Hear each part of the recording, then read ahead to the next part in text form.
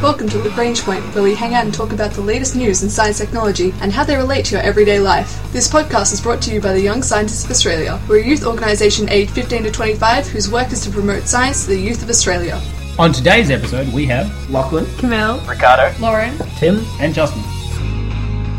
We talk about recovering technologies from the past and how some of our most modern inventions are really quite old, and how we should progress into the future and save and store information. Just what parts of our digital footprints do we want to leave behind?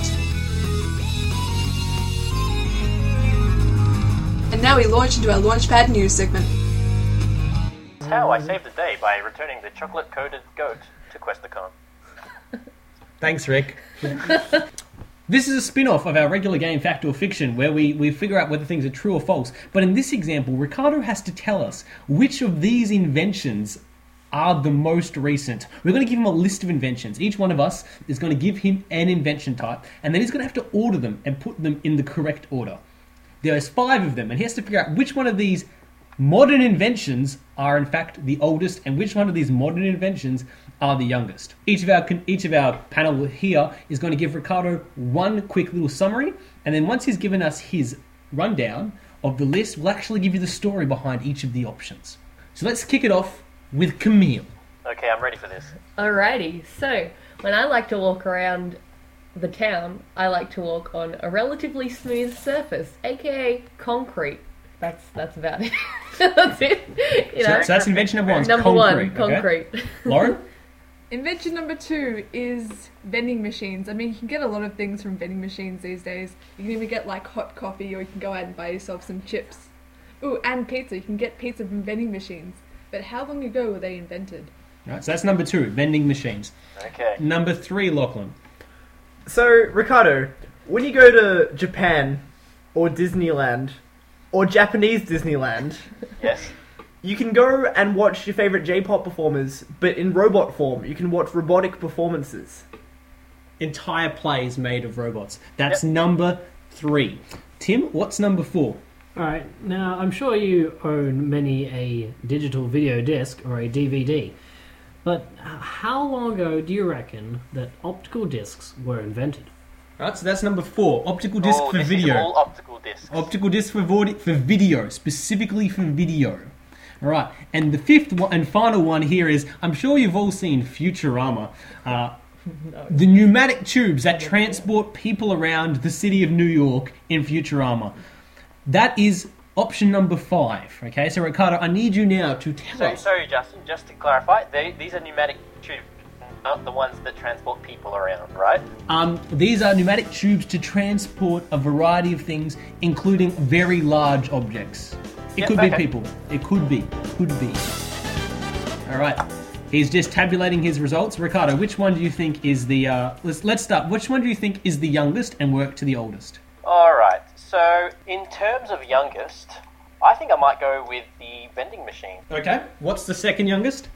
Followed by concrete. Okay. Now, I know we've had variations on cement and whatnot. Okay, well, keep going. What about third? Third, this was a hard one, and I put it at the optical disc for videos. Because the robotics plays, and, well, more so the mechanical plays, have been around for a while, I know this much. And pneumatic tubes have also been around. If I had to pick between them, however, I would say the more recent of the two would be the pneumatic tubes, putting the robotic plays at the oldest. Okay, thanks, Ricardo.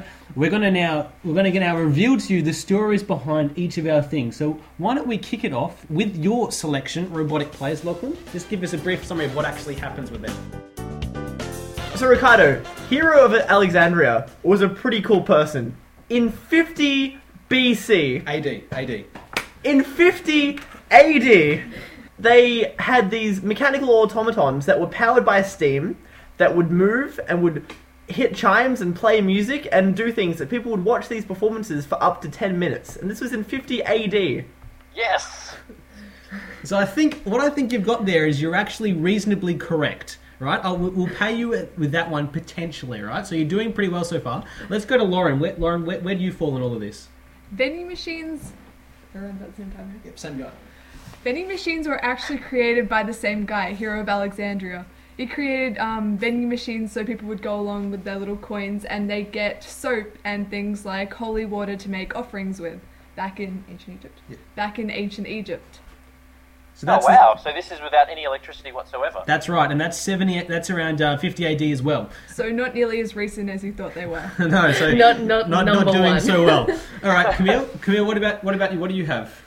So concrete. So what we think is concrete today isn't actually concrete, because concrete was invented by the Romans very long time ago, and we actually don't know how they made that concrete, and we can't make it as well as they've been making it. So that So what was you're saying is that the secrets of this ancient concrete have been lost to the Romans? essentially. yes, it That's has. right. Romans invented concrete at around probably 200 BC, and we don't know how to make it. We don't know how to copy it. We've been trying since 1800s to copy concrete, and we haven't figured it out, even today.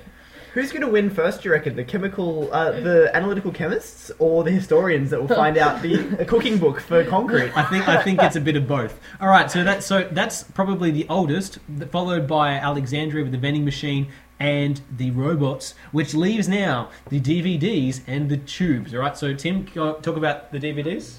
Alright, so DVDs, they were... most people think of a DVD as a recent invention, about 1980s, but in fact the first DVD was in 1928. There was a Scottish inventor who just made a technology which he called the video disc, and it was a series of recordings on standard records, so gramophone records, but what they were video signals, not audio signals, but visual signals attached to a mechanism which could translate them. As this was in 1928.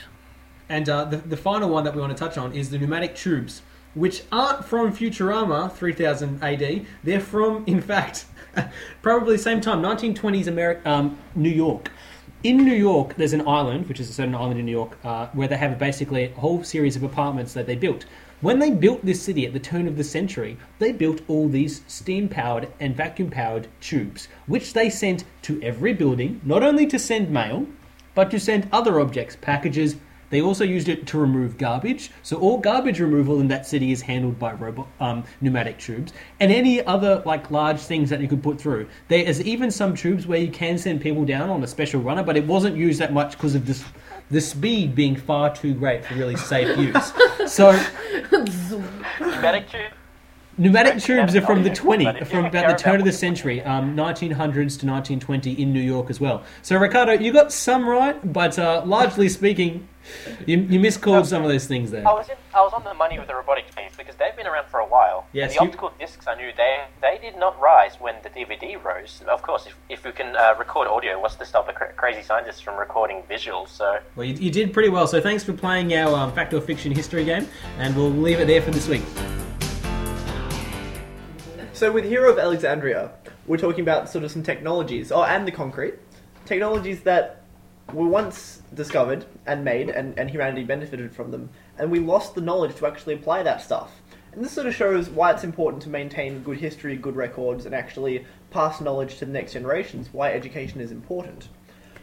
So another interesting example of this comes sort of feudal Japan, the time of samurais and stuff like that, where the metalsmiths had this really, really special way of bending the metal, heating it up, bending the blades over and over again, folding the metal to make it really, really, really strong.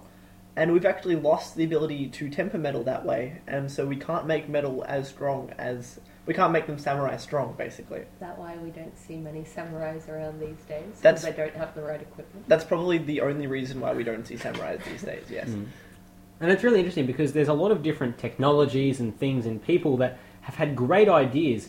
And one of the ways to think about it as well is not just in science, but in every other facet of human life. When you consider the greatest works of fiction and stories may probably be oral record, which can be lost quite easily through time. The same thing can be said about music, which it also can be lost in the ravages of time. How many virtuoso Jimi Hendrix did we have before we invented recording devices? And that's really interesting to think about. So when you apply that to knowledge and science, it's no surprise really when you think about how long some of these inventions had to sit around for. if people didn't know what they were doing, they could have just been copying and lost the reason and the rationale behind what they were doing. Forming sort of a cargo cult where you stop understanding the full reasoning and stop understanding the science behind something and just the application. And that's why it's so important to maintain a good, solid, fundamental understanding so you can keep building and improving on these things. And that's where one of the great repositories of human knowledge, the Library of Alexandria, came in, which was a huge repository of everything that the world knew. And it was incredible. They had texts from all over the ancient world, from Africa through to Asia and Northern Europe, all centralized in Alexandria in Egypt.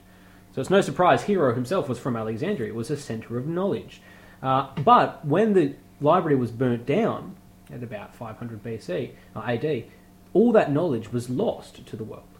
And it was a great, great loss in terms of our human understanding. And it's not that people didn't know what was going on.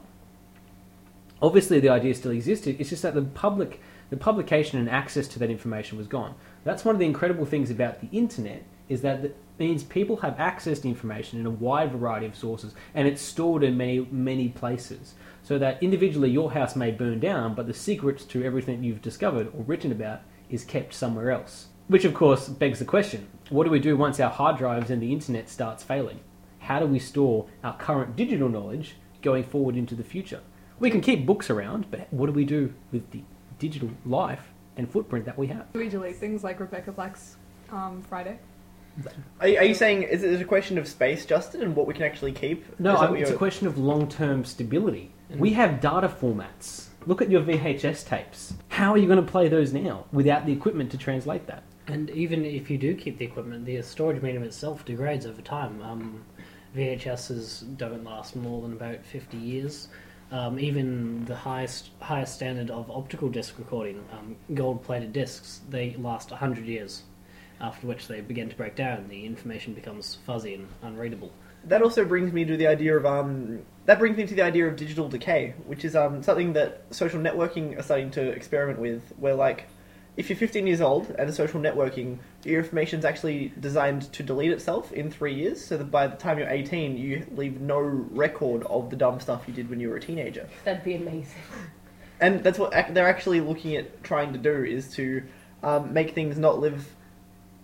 to be able to decide how long you want your digital legacy to last for, whether you want it to last forever or whether you don't want people accessing your photos after you're dead. And that's in the EU constitution as the right to disappear, the right to have your information. So Europe is really big on pushing for that.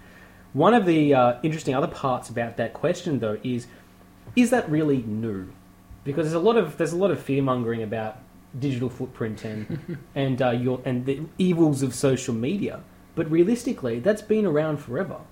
Your name and your reputation could be besmirched just as easily as it could 50 years ago than it can be now. Bullying and human interaction in high school hasn't changed. But having access to such a wide information stream does make it easier for things like governments to track what people are talking about or thinking about, if that is what they wanted to do. And it really comes down to the question of how does one escape their past, and whether or not their past needs to be something that they have to escape. We've all done embarrassing and stupid things, but as soon as that information becomes normalised and recorded, it's no longer some big secret.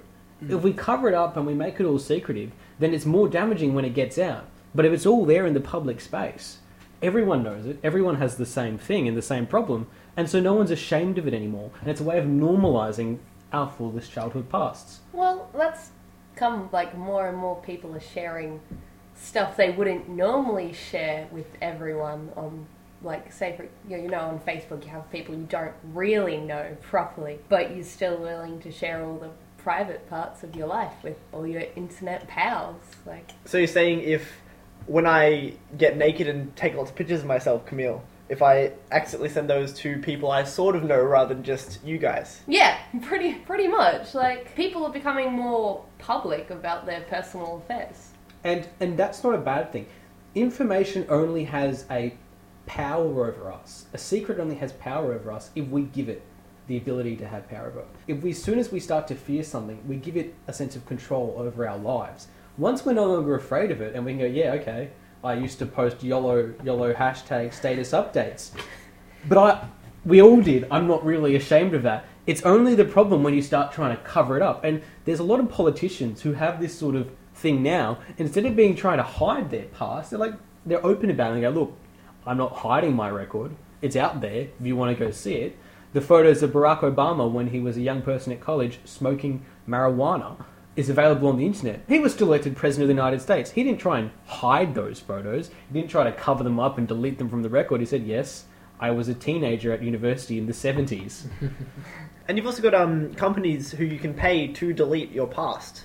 But Justin, what you're saying before with people not really caring about your past, if my future employers find out just how #YOLO I am, I think depending on their personality, that could actually significantly impact my employability. That's right. It does under the old model, but what I'm saying is as our culture evolves and changes, that will become less and less relevant. Once the baby boomers are gone and everyone is used to this overshare of information, you, employing someone in 20 years' time, aren't going to care that they have the equivalent of a Tumblr or a MySpace or whatever page, because you know that you had a similar thing in your past. So the real answer is get rid of the baby boomers? No, it's just a part of a cultural change, and we get more used to openness and sharing. We know and we accept it. We don't try and let it have power over us. There's no need to fear progress. We just need to learn and adapt with our culture.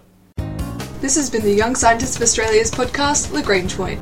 Today we played a game show where we guessed the age of various technologies from history, and we also discussed the ethics of our digital footprints and just what exactly we leave behind for future generations. Our ending theme was composed by Audionautics. Head to ysa.org.au for more information about the Young Scientists of Australia.